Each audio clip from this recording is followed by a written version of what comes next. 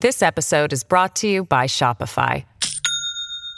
Do you have a point of sale system you can trust, or is it a real POS? You need Shopify for retail. From accepting payments to managing inventory, Shopify POS has everything you need to sell in person. Go to shopify.com/system, all lowercase, to take your retail business to the next level today. That's shopify.com/system.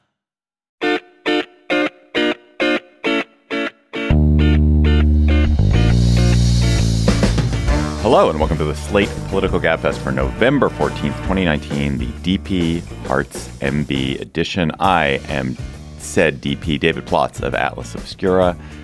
Joining me from New Haven is Emily Bazelon of Yale University. I'm not New Haven, Haven, Boston. But that's fine. She's often in New Haven. But she's in New England. New England is just like a one small region up there. Hello, Emily Bazelon of Yale, the New York Times Magazine. Hello. And chuckling in his usual warm, chuckly way is John Dickerson of CBS's 60 Minutes from New York. Hello, John. Hello. So, John, did you sleep out last night for Covenant House? That's tonight. You're sleeping out tonight? That's tonight. Yeah. Is there a way that people could hear this and still support it? Oh, you're so sweet. Yeah, I mean, I guess if they just go to my Twitter page, it's the pinned tweet, and that'll take you to the Donors Choose website. Where they can donate. People have been extremely generous, and it's been really lovely to see. On today's Gabfest, will the first public impeachment hearing change the debate about impeachment? Then Be Still, My Beating Heart. Michael Bloomberg, Michael, as I like to call him, is preparing to run for president, as is Deval Patrick, who I don't call anything at all. Then the Supreme Court seems ready to endorse, to support, to validate the president's plan to end DACA, the Dreamers program. Is that going to happen? Is that a legit decision from the court if it does come? Plus, we'll have cocktail chatter. On Wednesday, we saw the first public hearings in the impeachment investigation by the House of Representatives of President Trump. The House Intelligence Committee, chaired by Adam Schiff, held their first hearings. They invited Bill Taylor and George Kent to testify publicly. What were the highlights, Emily? Well, there were two new pieces of information, important, I would say, pieces of information from Bill Taylor. One was that an aide of his, who I think now the Democrats are trying to schedule to testify, that this aide overheard a phone call between Gordon Sondland, the ambassador to the EU, and President Trump. This is the day after Trump's call with Zelensky, and on the overheard phone call, Trump is asking Sondland about this hope he has that the Ukrainians are going to investigate Joe Biden and his son. And so it seems like confirmation that this is really what's on Trump's mind as he's withholding the military aid. The second piece of information is that the Ukrainians were aware that this military aid was being held up as they were trying to figure out what to do and how to handle the pressure they were getting from Trump and Giuliani. I think we already knew that that timeline was falling into place. The Ukrainians had this knowledge of the withheld military aid earlier, and maybe John will remember which other witness told us that, but I felt like that defense that Trump and his allies have put out there has already been falling apart. And so just to play it out, the defense was, well, this couldn't have been a real pressure campaign because the Ukrainians didn't even know that they weren't receiving this aid. It seems like that is just not the case. Yeah. Well, so first of all, we should step back and remind ourselves where we were last week, because even this line of argument, I think, Emily, correct me if I'm wrong, slots into a weird defense. It slots into the defense that if it didn't happen and if Ukraine didn't know about it, it wasn't illegal or it wasn't wrong. At various stages, Ukraine doesn't need to know that the president is doing what's alleged. If the president is doing what's alleged and it just hasn't gotten to that point in the activity. So that's just one quick thing about this. Another important thing is that there is Jim Jordan, the congressman from Ohio, has said who made the case that Emily outlined just now, has said, the investigation was never launched. What wasn't launched was the announcement of the investigation. There has been testimony, or there will be testimony, and there's been reporting that, in fact, the announcement was about to be made, that an interview between the Ukraine president and Fareed Zakaria on CNN was actually scheduled, and he was going to announce this. And then because the aid started to flow, that interview was canceled.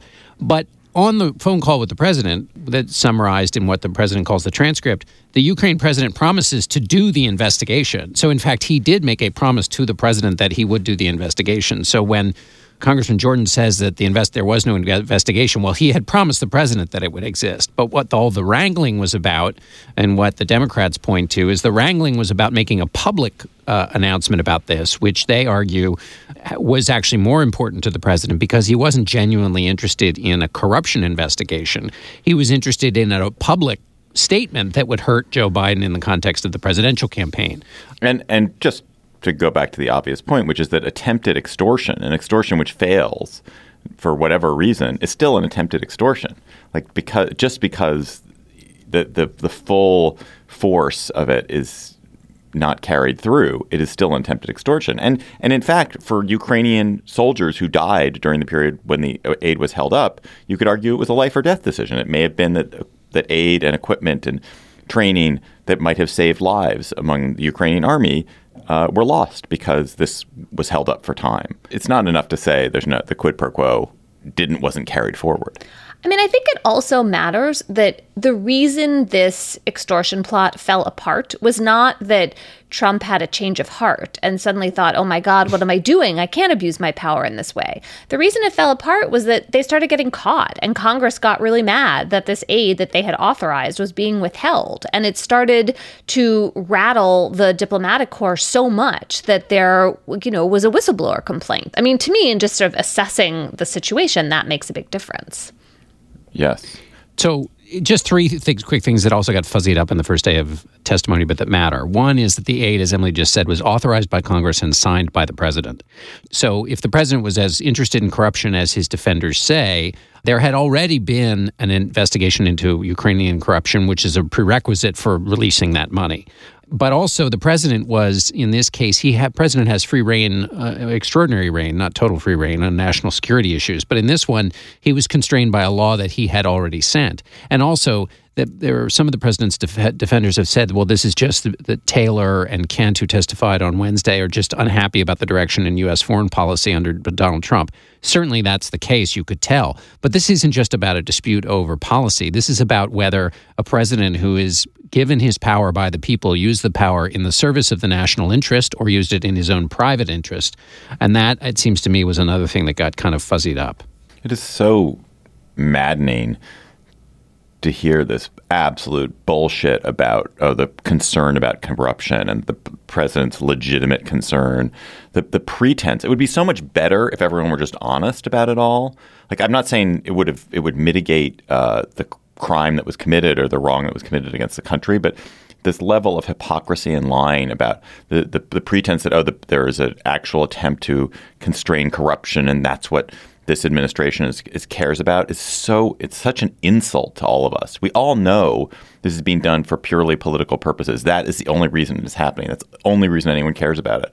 And let's just come out and say it, and just let's agree that that's what is being done, and you decide whether that's an impeachable offense or not. But to put this kind of complete Potemkin excuse up there is maddening.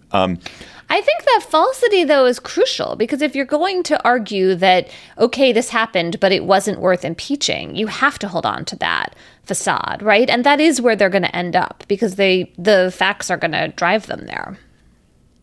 Well, but they've ended up because Mulvaney has already done it. I mean, they've already conceded the political piece of it. Mulvaney has already said we did it for political reasons. Well, and then they took it back, right? I mean, they keep sort of circling around this. But if they give up on the idea of this was really about corruption, it becomes harder to argue that this was acceptable conduct and we just shouldn't worry about it very much. Well, but there are people. This is what's still so messy, is that there are some Republicans who say, nope, he cared about corruption. This had nothing to do with the Bidens. Then there are others who say he shouldn't have tried to target Biden, but it's not impeachable. They still haven't gotten the story straight. And the president, in fact, on Sunday tweeted to Republicans, don't say there was anything wrong. It was a perfect phone call. There was nothing wrong here. I think the problem with the corruption thing is that there's not a large body of evidence showing the president with deep-seated passion for corruption, A. B, if you ask experts... John, on the contrary, there's a ton of evidence that the president has a deep-seated passion for corruption. It's his specialty. He cares more about corruption than he does about anything else. Anyway, but I digress. Actually, that was Congressman Heinz's point, was not that the president was trying to end corruption, but he was trying to aim corruption. I thought that was a clever soundbite. But these two witnesses could have been used by Republicans to make the corruption case. In other words, they know quite a lot about corruption in Ukraine.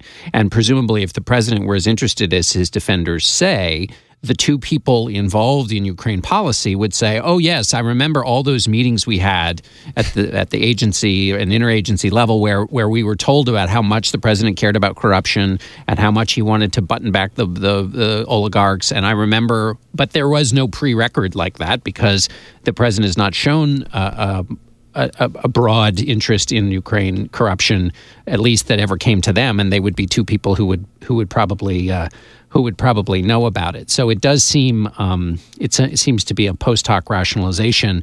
But all Republicans need for their own purposes is a sufficient post hoc rationalization to get through the process. So, Emily, the Republican strategy seems to be there are several elements, but one key element that came out on Wednesday was this is all hearsay. This is all hearsay. It's secondhand. We don't know. You didn't hear it. You never talked to the president. You're alleging this conspiracy orchestrated by the president. You've never talked to him. And the people you're citing some aide of yours who overheard a conversation. Really? Is that all you've got? It's hearsay. What are the problems with that? I mean, there's so many problems with it. I think it's actually a fairly effective dilatory, stalling rhetorical play. But from a substantive perspective, what's wrong with it? Well, the main thing is that the people who have the firsthand knowledge, the White House is blocking from testifying. So Mick Mulvaney, Mike Pompeo, our Secretary of State, the question of whether John Bolton is going to testify, he's kind of playing footsie right now with the idea of like, oh, I need a court order in order to show up. No, he does not need a court order. There's no law or precedent from the Supreme Court suggesting that he can't show up for a congressional subpoena. Now, the White House could then try to block certain lines of questions by invoking executive privilege. But that's a different matter. That's about specific questions, not the idea of showing up at all.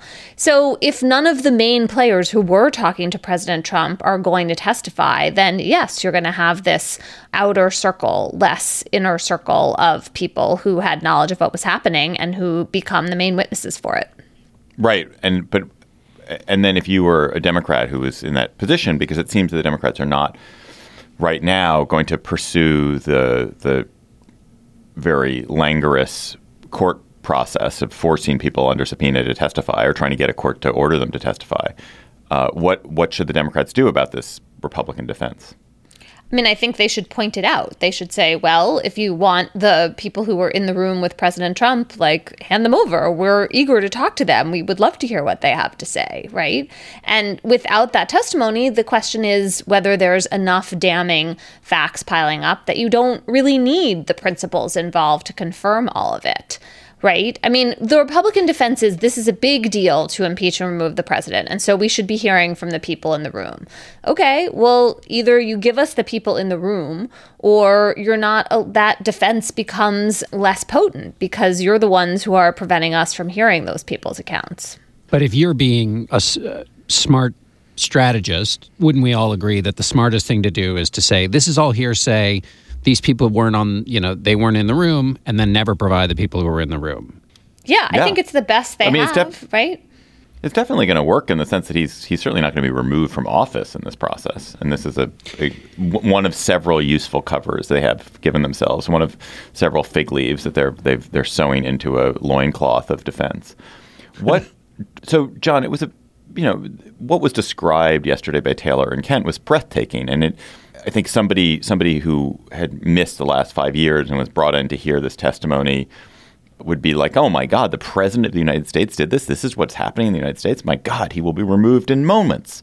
But obviously, the rest of us have lived through these past some years of the Trump presidency and of the extremely short half-life of Trump scandals and of the extremely low impact of these TV moments and the non-durability of these moments because there's these counter narratives, these two completely different narratives. So is there anything that you see happening or that happened yesterday or that you foresee happening that could be a breakout moment that does shift how people see things? A couple of things. I mean, this is I don't know this is either a jigsaw puzzle or it's a marathon but I mean, yesterday's hearing, like in all hearings and all these things, is to describe one piece of the puzzle.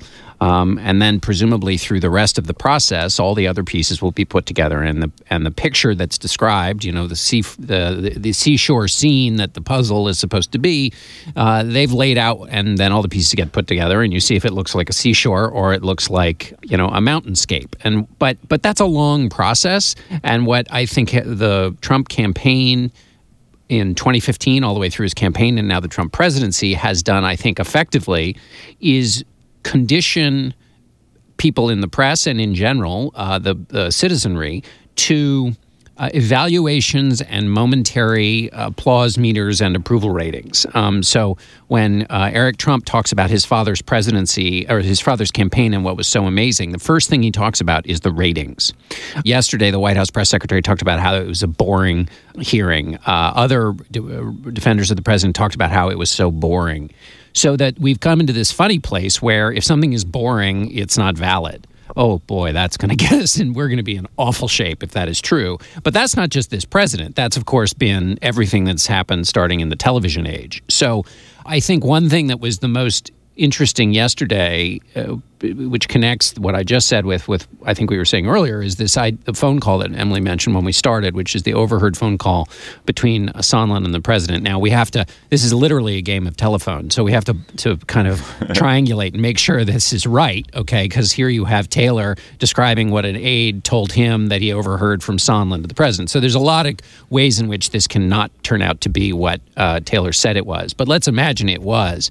Well, the reason that's important, of course, is because it puts more detail on the central character here, which is the president, being fixated on Biden, which again is this instance in turning American statecraft not towards American interests, but in terms to his private interest. And so if you get a couple of more pieces of data like that, which show this direct connection between the president and his fixation on his likely opponent, then you have, then the Democrats' case is strengthened. So that was one moment yesterday. While it was not pyrotechnic or cinematic, it was, I think, substantively useful for those trying to build the case against the president. Before we get to the end, there are 3 points that really disturb me. I certainly think this is worthy of impeachment. What is described, the behavior of the president as described, is worthy of impeachment, and it is an important investigation to have. And it's absolutely shocking that U.S. foreign policy has been suborned unto the president's personal interests in this way. There are 3 things that are so disturbing about this process that just worry me for the future of the country. And I just want to put the marker out. And it's all the fault of the president and his supporters, I would note. It's not the fault of the investigation. One is the lack of cooperation from the executive branch and the refusal to treat this as a legitimate investigation, to cooperate with it, to provide witnesses, to provide evidence, to answer questions, puts at risk the very notion that the separation of powers can survive and that the legislature can exist in a form that can check the executive, or that there can be any check on the executive. That's number one. Number two, there is no agreement on a set of facts, that there is a partisan media on the right that has decided it will not treat the facts that are being laid out in an honest and straightforward way, and instead treating them in this absolutely honky-tonk, bizarre, like let's chaff it up, let's pretend that things are obviously that are untrue or true way, and causing there to be no shared set of beliefs around what is happening or shared set of knowledge. That's super disturbing. And finally, and maybe the most importantly, is the discrediting of public servants, of bureaucrats, of people who work for government. these systematic attacks on Kent and Taylor and others who have been involved in this investigation, people who've worked selflessly and admirably in the national interest for Republican presidents, for Democratic presidents. These are all things that is damage we are doing for a generation, forever in this country if we allow this to go forward. And so I'm not saying that the impeachment process is causing it. The impeachment process is revealing why. It's revealing this in starkest relief. I would turn your first point a quarter and say, I think it's actually the legislature that should have enough self-respect to stand up for its own role in life. This is something that passed with bipartisan support and the president signed. As a member of Congress, it's extreme. When you go back and read the way Congress used to behave when people had backbones. Spiro Agnew tried to convince an Idaho senator to vote with the president. And he said, I was going to vote with the president, but now I'm not. And anytime you try and pressure me, I will vote the opposite way you want. Now go away. This is an ally of the president's. This is a fellow Republican. But they believed that they had some of their own powers and they represented the country in its most diverse form in the House and the Senate, and that was necessary in a separation of powers. That's gone. So that's one thing that has nothing to do with left or right. It just has to do with the different branches. And then the other point you make, I think, is really, really, really important, and I think it's a part of the conversation here, either in the impeachment context or the general election. This is the first time we've had an impeachment when there's a re-election coming, and that's, I think, the idea. Emily, you'll correct me if I'm wrong, but the idea of vicarious liability. The president, in taking the position, in doing the initial thing, but then also in taking the position he has caused people to rush to his defense. And in so doing, they have, some of them, attacked people like Taylor and Kent, who, whatever you may think of them, are public servants who've dedicated their lives to America, to both parties, to the idea of America, and who represent, and they said this in their opening statement, the stuff that animates the American government all around the world and animates service in all of those jobs where you don't get any public praise, but you do it for your sense of patriotism and your sense of American values. I really agree with you that this is there's a real cost here, and you saw it in the opening statements of the two men who talked about why they do what they do and why they believe what they believe. GabFest listeners, we have our annual Conundrum Show coming up live at the Foxy Fox Theater in Oakland, California on December 18th, and we are being joined by a special guest, Adam Savage. The myth, the legend of Mythbusters is going to join us as a guest to help us solve some of the true mysteries, the true problems that Americans contemplate, that they grapple with every day. So go to slate.com/live to get tickets for our December 18th show in Oakland, and tweet to us with your conundrum at #conundrum at SlateGabFest, or go to our slate.com/conundrum page and you can fill out a form there where you can submit your conundrum. So how was my week, you ask? My week was pretty darn good because I discovered that my crush, my beau ideal of politics, the Dorothy to my Toto, Michael Bloomberg, is planning to enter the Democratic primary for president. What a day. What a week. What a month. By the time you're done, I'm going to be just a puddle on the floor of rage and sorrow, and I won't be able to say anything. Also, Deval Patrick, former governor of Massachusetts, close friend of President Obama, is also going to enter the Democratic primary. So, Emily, what do these two likely entries signal? Both of these gentlemen passed up a chance a year ago to get into the Democratic primary as it was getting going. Obviously, they see something, they see a possibility, or they are concerned about something. So what is it? What is it? See something, say something. I think they are concerned about Joe Biden's candidacy. And as they watch Joe Biden fade and flicker, as he has done in his presidential campaigns in the past, they think, do we have someone in the field who can really unite the moderate and progressive wings of the Democratic Party and then reach out to some of the independents who presumably the Democrats need to win the White House?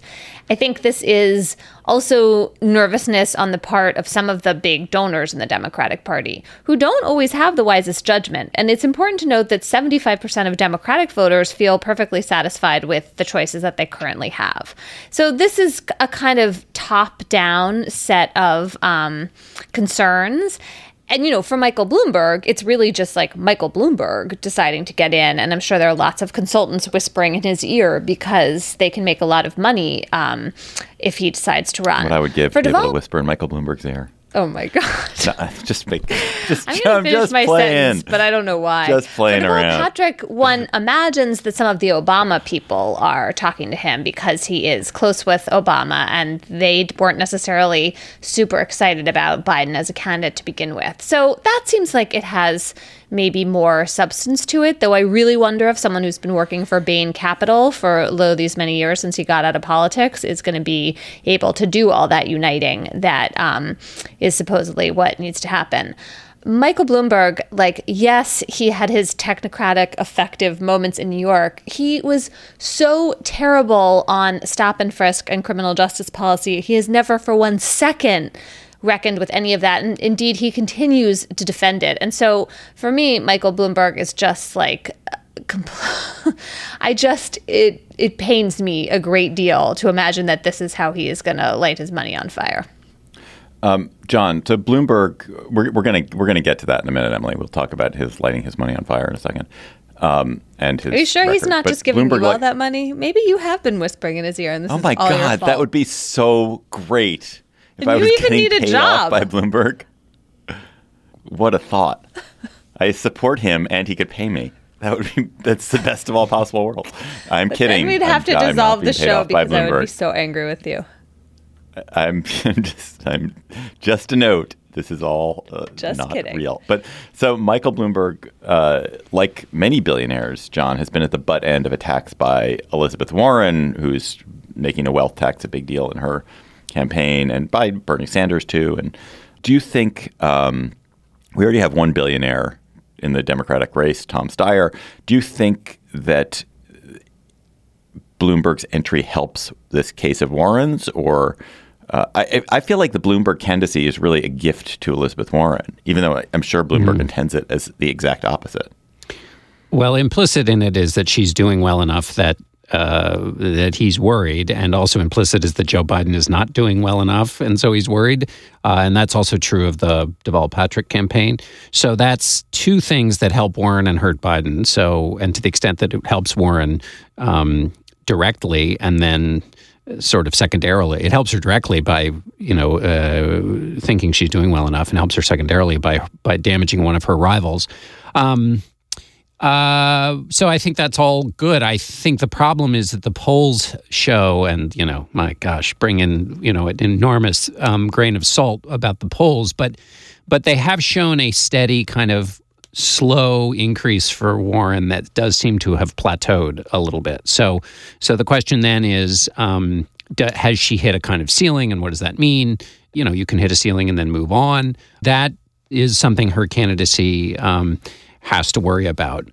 But what this means now for the Democratic race is a lot more messiness going around, and I don't quite see how it gets resolved. You're going to have because now you have Deval-Patrick basically is probably not going to compete in Iowa, I think, and then you have Bloomberg being just a big money participant. And that's just a lot of energy in the system that can bounce all kinds of different ways. So it's going to be fascinating. And the argument, the best argument that Bloomberg could make is one that nobody wants to hear. But the best argument is basically presidents can only focus on two or three things. One of them they have to focus on is national security and covert operations. So that's one taken off the table. The other two, if you believe that climate change is existential, okay, the president's going to have to deal with that. That's two. And three, if you think economic disparities need to be reordered, then maybe that's the third, although it's quite hard to do outside of some kind of deal with Congress to pass some legislation which makes it more durable and more broadly shared. So in today's political environment, that would be a super heavy lift. But if, at least on the first two, Bloomberg could say, look, I can get things done. I've been able to get things done. And while all the issues that Democratic primary voters care about are basically a very small percentage of what a president directly does, and what I will do is appoint people who care about these issues a lot, but that we know from experience presidents don't get to don't get to actually do much on those issues. And that's the best case he can make. Nobody's going to like to hear that case because the primary is fought over the issues that presidents don't have either direct control over or don't have a lot of it's much messier than the things they do have direct control over. I'm going to use the balance of my time. I want to use some time. I do want to talk about Bloomberg substantively. So I think what Bloomberg does not bring to the table as a presidential candidate is pretty extraordinary, and I'm sure it will doom his candidacy. One, he is old. He's 77 years old, and he's not a young 77. He's an old 77. He's not, I mean, he's a sharp guy, but he's not as sharp as he was at 67 or 57, and there's nowhere to go in that but down. So I think if you're concerned about an old candidate, Bloomberg has that problem worse than maybe anybody in the race, but Biden himself. He does not have a great history around Me Too. There are things that he is alleged to have said to women in his employ, and in fact claims that have been made of complaints and lawsuits suggest he doesn't have a fantastic record on issues that are really of concern to a lot of Democrats these days and should be of concern to all of us.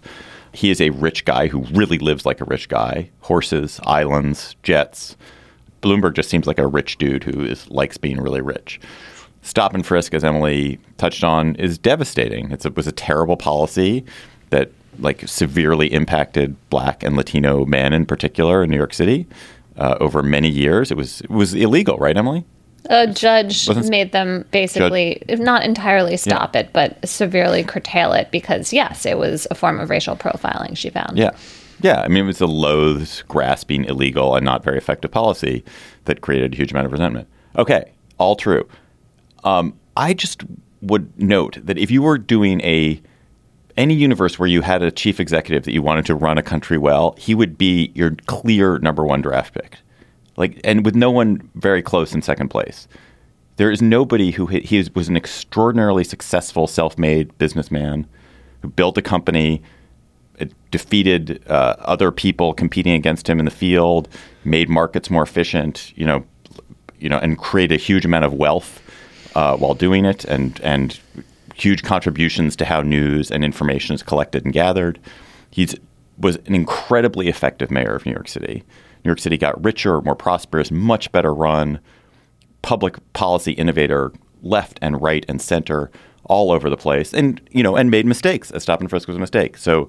But if you look at what New York was at the beginning of his mayorship and what it was at the end, there is no doubt that what he did and the people he appointed and what they did was extraordinary. It made the city, the most successful and prosperous city in America. And he's an incredible philanthropist as well. What he has spent his money on his mayorship and even during his mayorship has been really valuable. And what he's done on guns and what he's done on climate has been effective and targeted and serious and ruthless. The guy just knows how to get shit done in a way that almost nobody else in public life does. And I don't think he can be elected president. I don't think he's a particularly good campaigner. I think there are all sorts of ways in which he is anathema to this Democratic field. But I think we would be foolish and short-sighted to say he shouldn't participate in this primary or say he doesn't have he hasn't earned the right to really make a serious run here because Emily, can I just do a little visual, listener? Emily is just looking sort of patiently and then just in an eye roll that was an extraordinary eye roll that you were unable to see. But I wish their eye rolls could be heard. If only eye rolls could speak. John, go ahead. No, well, actually, we should just. Are you dying to say something, or are you just eye rolling? I mean, the president is not the CEO. If we were trying to choose our cold-blooded manager to implement other people's ideas, and we could be sure that some of his terrible ideas, and I would say, he has a real mix of values. Some of them line up with Democratic priorities, like gun violence and climate change, and some of them really don't. And I don't see anything that reassures me that the problems with his tenure in mayor in New York are things that he recognizes. So I just feel like this is not the right role for someone like him. I'm sorry. What is wrong with being a heterodox thinker in this world?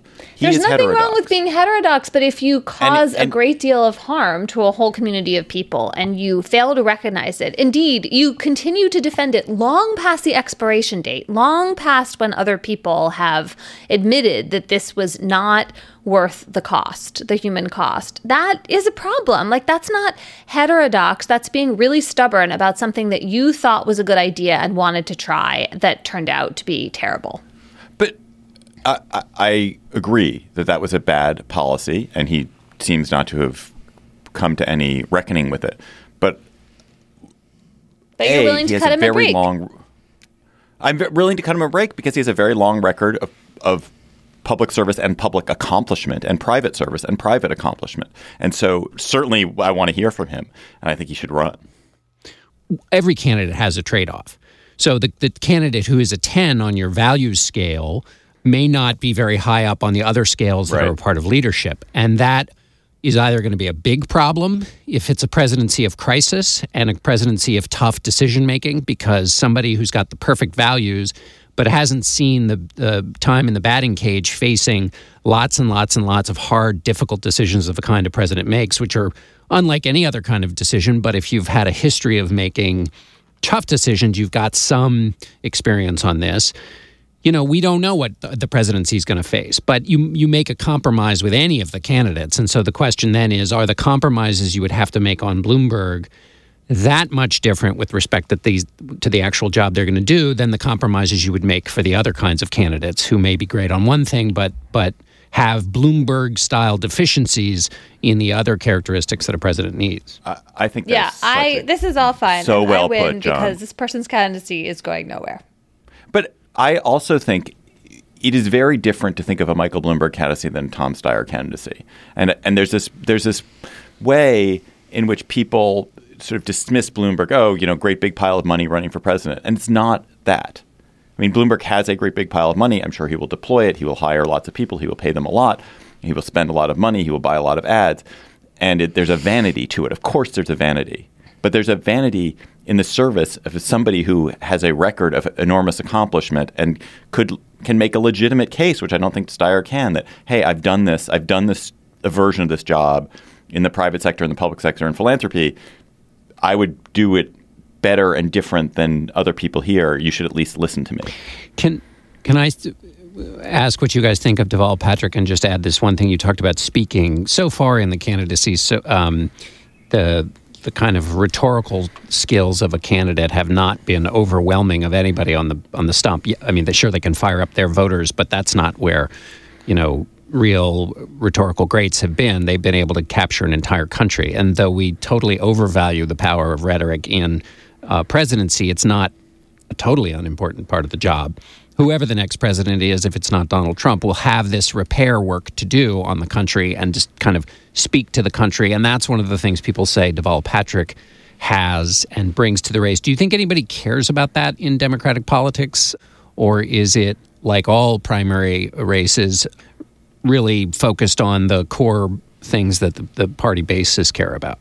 I think people care about that. I mean, I think if Patrick can fire up audiences and, light up the debate stage, people will take note. And there might be space for a new person to come in. It's kind of crazy given how many options there are. And you could imagine that Kamala Harris and Cory Booker are seething over this because they are both offering candidacies that aren't wholly different from Deval Patrick. I mean, Pete Buttigieg could say the same thing in his own youthful, weird way, I suppose. If Patrick can capture people's imaginations, then I think that could make a difference. Slate Plus members, you get bonus segments on the GabFest, other Slate podcasts. Go to slate.com/GabFest Plus to become a member today. And today, our bonus segment will be about the crisis in student journalism. Maybe not crisis, maybe that's not the right word, but the controversies in student journalism as embodied by two fights at Harvard and Northwestern over student newspapers. Go to slate.com/GabFest Plus. This episode of the GabFest is brought to you by Aura Frames. Are you looking for the perfect gift to celebrate the moms in your life? Aura Frames are beautiful Wi-Fi connected digital picture frames that allow you to share and display unlimited photos. It is super easy to upload and share photos via the Aura app. And if you're giving Aura as a gift, you can even personalize the frame with preloaded photos and memories. Aura Frames in the notes that I have here says moms like Aura frames. I'm here to tell you that is like the truest statement in the world. I gave my mother an Aura frame. She absolutely loves it. She's also always hectoring me to keep adding new photos to her Aura frame so that she's got great new photos every week. So think about giving your mother or grandmother or aunt or sister or friend an Aura frame for Mother's Day. It was named the best digital photo frame by Wirecutter and selected as one of Oprah's favorite things.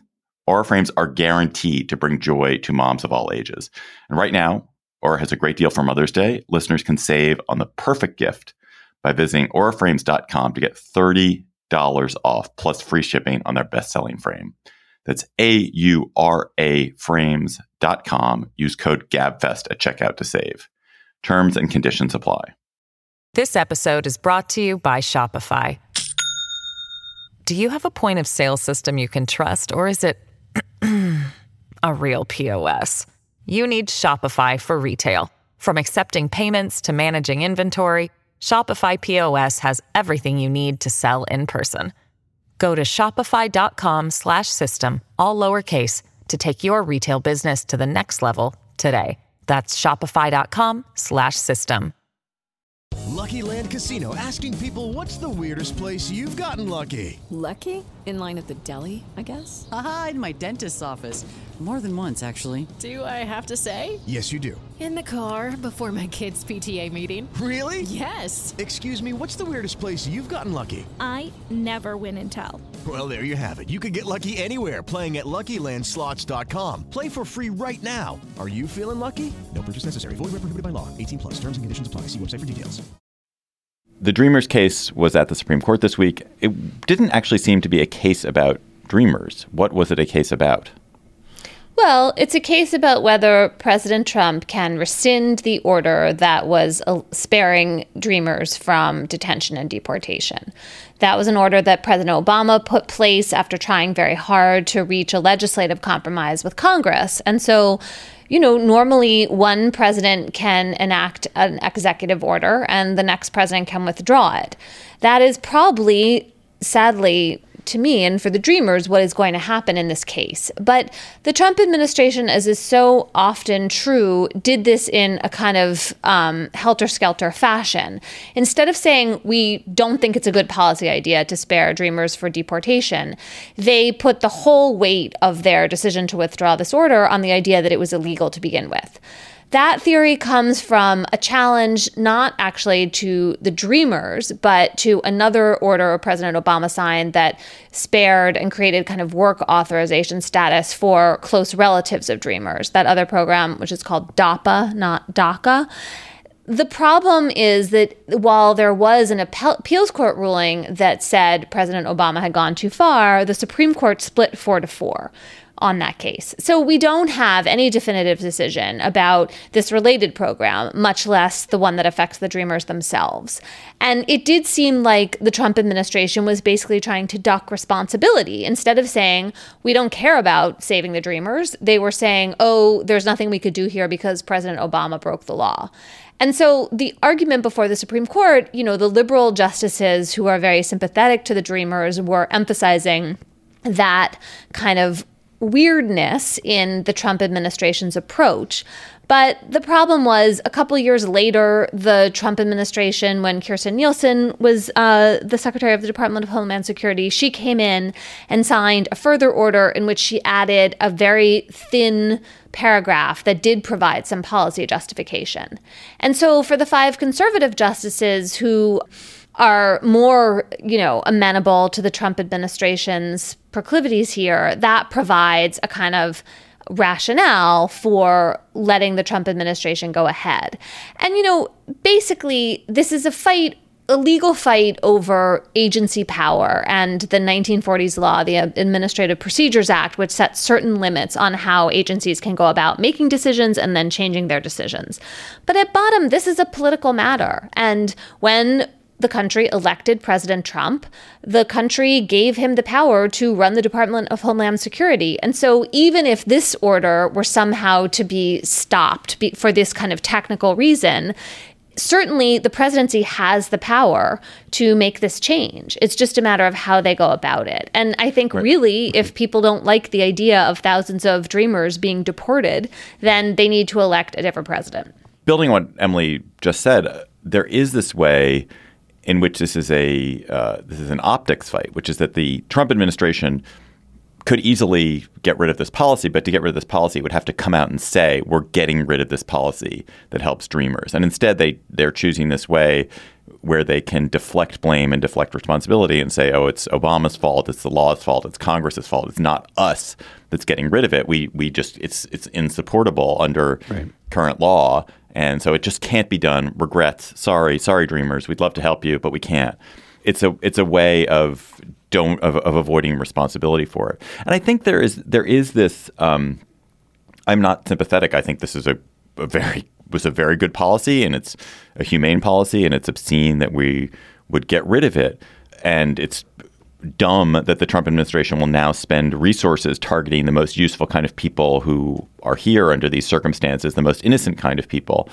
So it's bad government. But they are not wrong that the law and Congress has ducked a responsibility here. That Congress could perfectly well step forward and make life clearer for Dreamers and set up some sort of path where they could stay in the United States under certain circumstances, even without a path to citizenship. And they've not done it. Now they haven't done it largely because Republicans don't want to put an immigration win on the books for Democrats. But it is true that Congress has Congress for the past 30 years has essentially not managed to get anything done on immigration.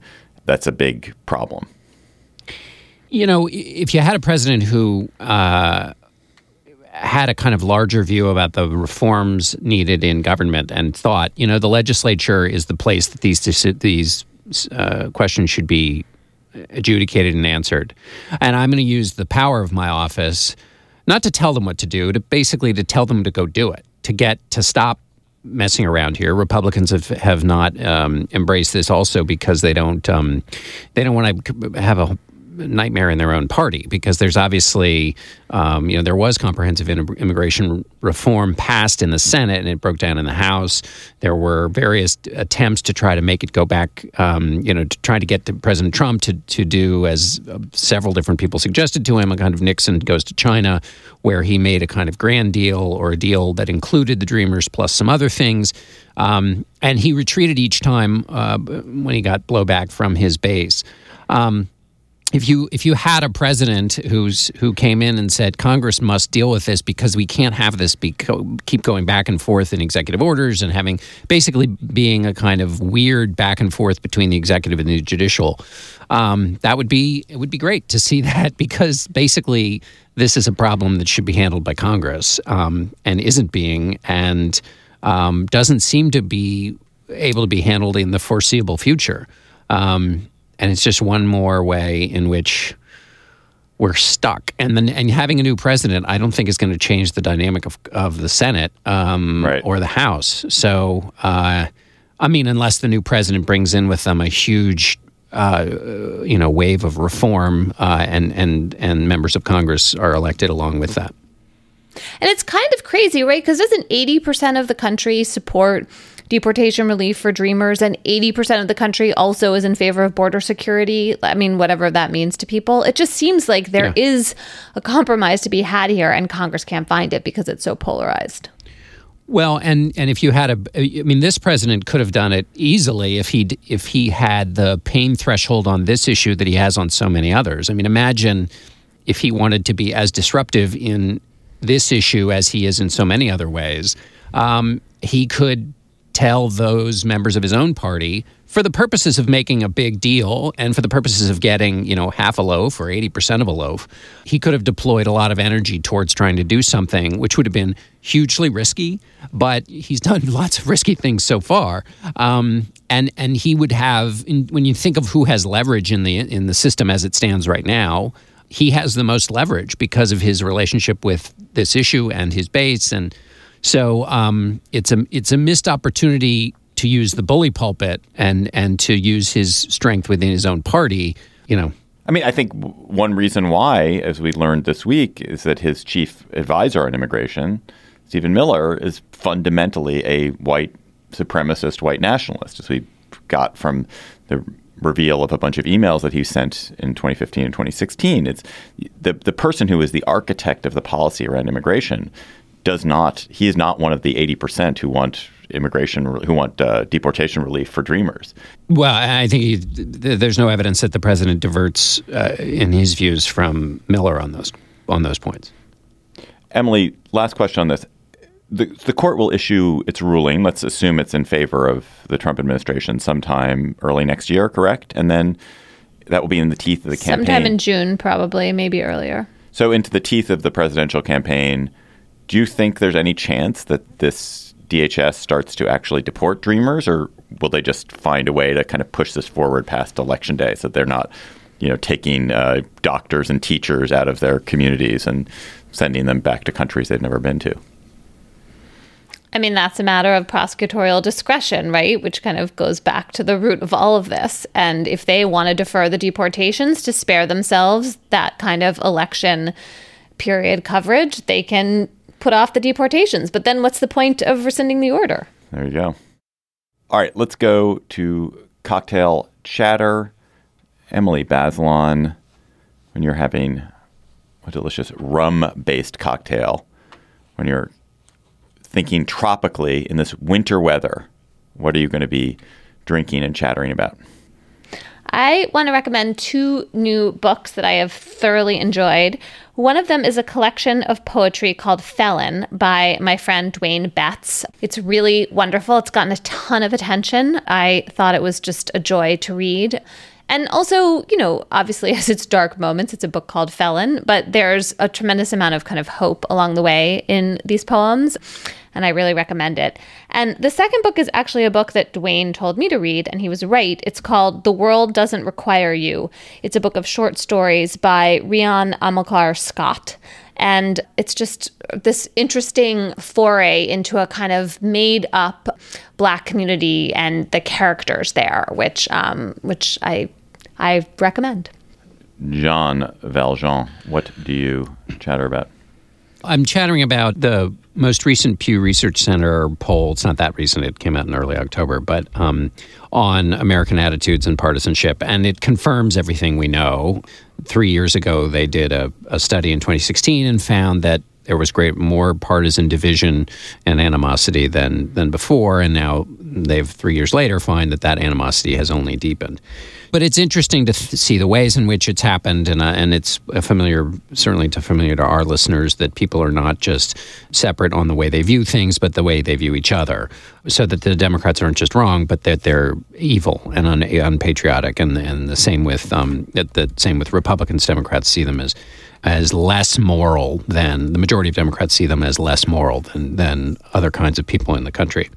Also in this is that 73% of the public disagree over basic facts. David mentioned this earlier. And so that both sides agree by about the same numbers that we are in a situation now where nobody can even agree on basic facts. And what I wondered was whether this is an issue, if the goal of a president is to see an urgent need in the country, come up with a plan for attacking it, and then try and convince half the country that you're right, which is a model of thinking about the presidency that George Reedy, who worked for LBJ, used to talk about doing. Is this something that we should seek to have presidents put at the top of their to-do list? The fifth most important thing, the 10th most important thing, because when you look at it, you can even see it as the gateway to all other conversations. You can't, or is it something that's just not going to be solved, and therefore presidents should operate in that world rather than trying to operate in a way that fixes that world? And so that's what it made me think about. But the Pew report makes interesting reading, even if you don't seek to engage on that question. My chatter quickly is, two quickly. One is about a New York Times story on blue versus red cities, or blue versus red metro areas. It's called Red and Blue Economies Are Heading in Sharply Different Directions. Very interesting piece in the Times, which looked at the economic growth and the nature of the economic growth in different cities in the U.S. and found that, not unsurprisingly, that mostly cities are blue. Bluer cities have more college degrees, more diversity, much higher real estate prices, generally stronger economies. Redder cities are whiter. They are more homogenous. The economic growth is still there. It tends to come from manufacturing jobs. There's a lot less job stability. Cost of living is cheaper. And then there are certain kinds of cities which look like they should be blue but are red. So Provo, Utah looks like, if you look at it demographically, it should be a blue city, but it's red because it has a large Mormon population. El Paso, Texas looks like it should be red, but it's blue because it has a large Hispanic population. Really interesting story that's worth a read about kind of the ways in which cities are different. Second quick chatter. If you are going to be in Brooklyn, or you can be in Brooklyn on Monday night, we're doing a really fun Atlas Obscura event for our new book. We have a new book, which is an updated edition I've talked about of our Guide to the World's Hidden Wonders. And we're going to do a night of trivia and the world's wonders and taste some of the world's most amazing foods. And it's going to be really fun. So go to the Bell House on Monday night and you can sign up for that at Atlas Obscura.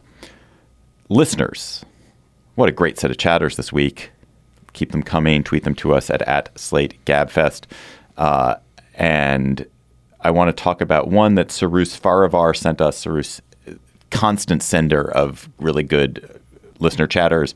This week he sends an LA Times story about a scientist named Art Shapiro, who's a California scientist who has been counting the number of butterflies in California for 47 years. He set out to do this for 5 years. He was going to count the number of butterflies at a bunch of different spots in California. He just keeps doing it and keeps doing it and keeps doing it. It's a amazing profile of a person who is just incredibly dedicated, and as a result has compiled this monstrous and super useful and terrifying data set about butterflies in California, which are signal animals and sort of signal threat of climate change and the changing nature of the weather and of climate in California.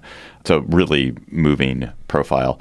Also, James Kelly sent us a tiny little thing building off of our discussion of war dogs last week that Texas, this is interesting, Texas just had a voter referendum which passed 93-7 that when police dogs and other police horses finish up their work, they are no longer going to be classified as government property, and so that they can retire and live with their trainers. Until now, they've been classified as government property and thus could be destroyed or sold or auctioned. And now they can instead live out a retirement with the people who've taken care of them. So that's a nice thing that Texas did. Good for you, Texas. That is our show for today. The Gabfest is produced by Jocelyn Frank. Our researcher is Bridget Dunlap. Gabriel Roth is editorial director. June Thomas Mengine, producer of Slate Podcasts. So many people helping. Rosemary helped me here in D.C. and Melissa. Stephanie Cohn is helping Emily in Boston. John, I don't even know where you are. Maybe Alan is helping you. No, Dustin Gervais is helping. Dustin Gervais is helping you in New York. So there's so many people helping. Everyone's helping. Come to our live show December 18th, our Conundrum show in Oakland, California at the Fox Theater. Slate.com/live for tickets. For Emily and John, I'm David Plotz. Thanks for listening. We'll talk to you next week.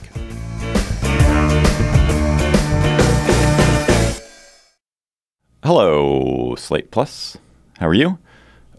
We got some business today. We're doing two things. We're going to talk about college journalism, and then I have to come back to my own challenge to myself. I will be reciting Where the Wild Things Are. I have not thought about it, but I knew that I had to. Awesome. I'm going to set myself that. No, hell no, Okay, good. no. I said I wasn't going to, and I didn't. I'm a truthful, honest person. It's like, what is in there? What is in the cavernous recesses of the Plot's brain that is ever cheesier and holier every minute? But let's start by talking about this interesting crisis in college journalism. Emily, do you want to set the table, or I can set the table on it? Yeah, so there have been two controversies in the last few weeks. The first one was at Harvard, where Harvard journalists for The Crimson, I believe that newspaper is called, they were doing a story about... I'm a Crimson alum. That's what my little dig.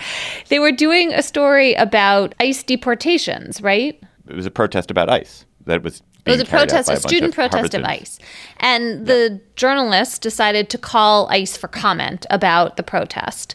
Students at Harvard were furious about this, said that this phone call, this request for comment, was going to put at harm, potentially, the student protesters, and a whole bunch of student groups of students of color, but also like the Harvard Democrats, all are, I think, boycotting the Crimson right now in protest of this decision. So that is sort of Exhibit A. Exhibit B is at Northwestern, where Jeff Sessions was coming to speak. Students protested his talk. They came in through a back entrance. They were kind of tussling their way to get in. There was a student reporter who was there taking pictures.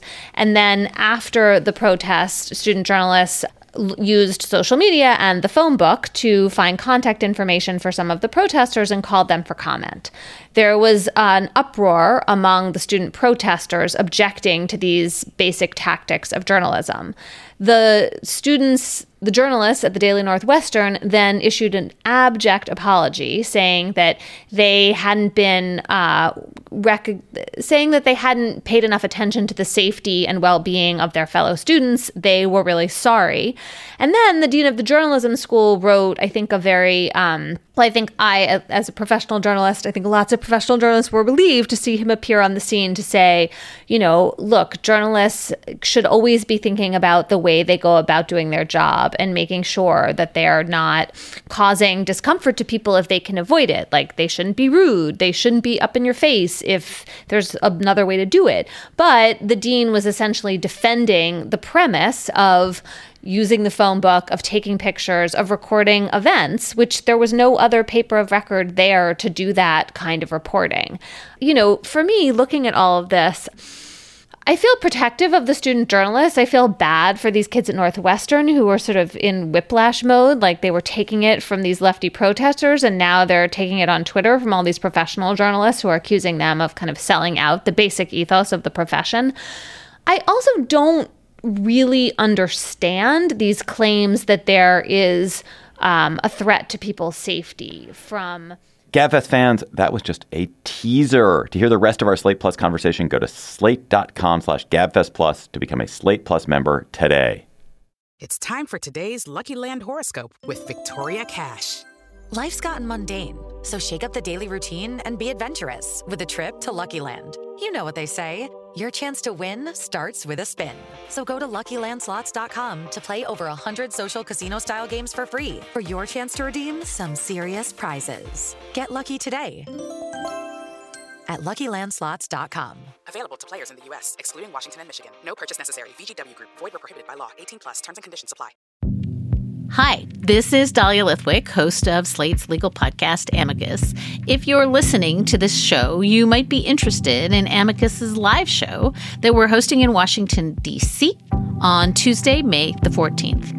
My colleague, Mark Joseph Stern, and I will be talking to some amazing guests, including Sherrilyn Ifill and a sitting state Supreme Court justice, all about how originalism, a relatively recently invented way of interpreting the Constitution, has taken over the Supreme Court and radically reshaped the law. It's been doctrinal rocket fuel for the conservative legal movement and facilitated the rolling back of abortion rights, the expansion of gun rights, and the obliteration of the separation of church and state.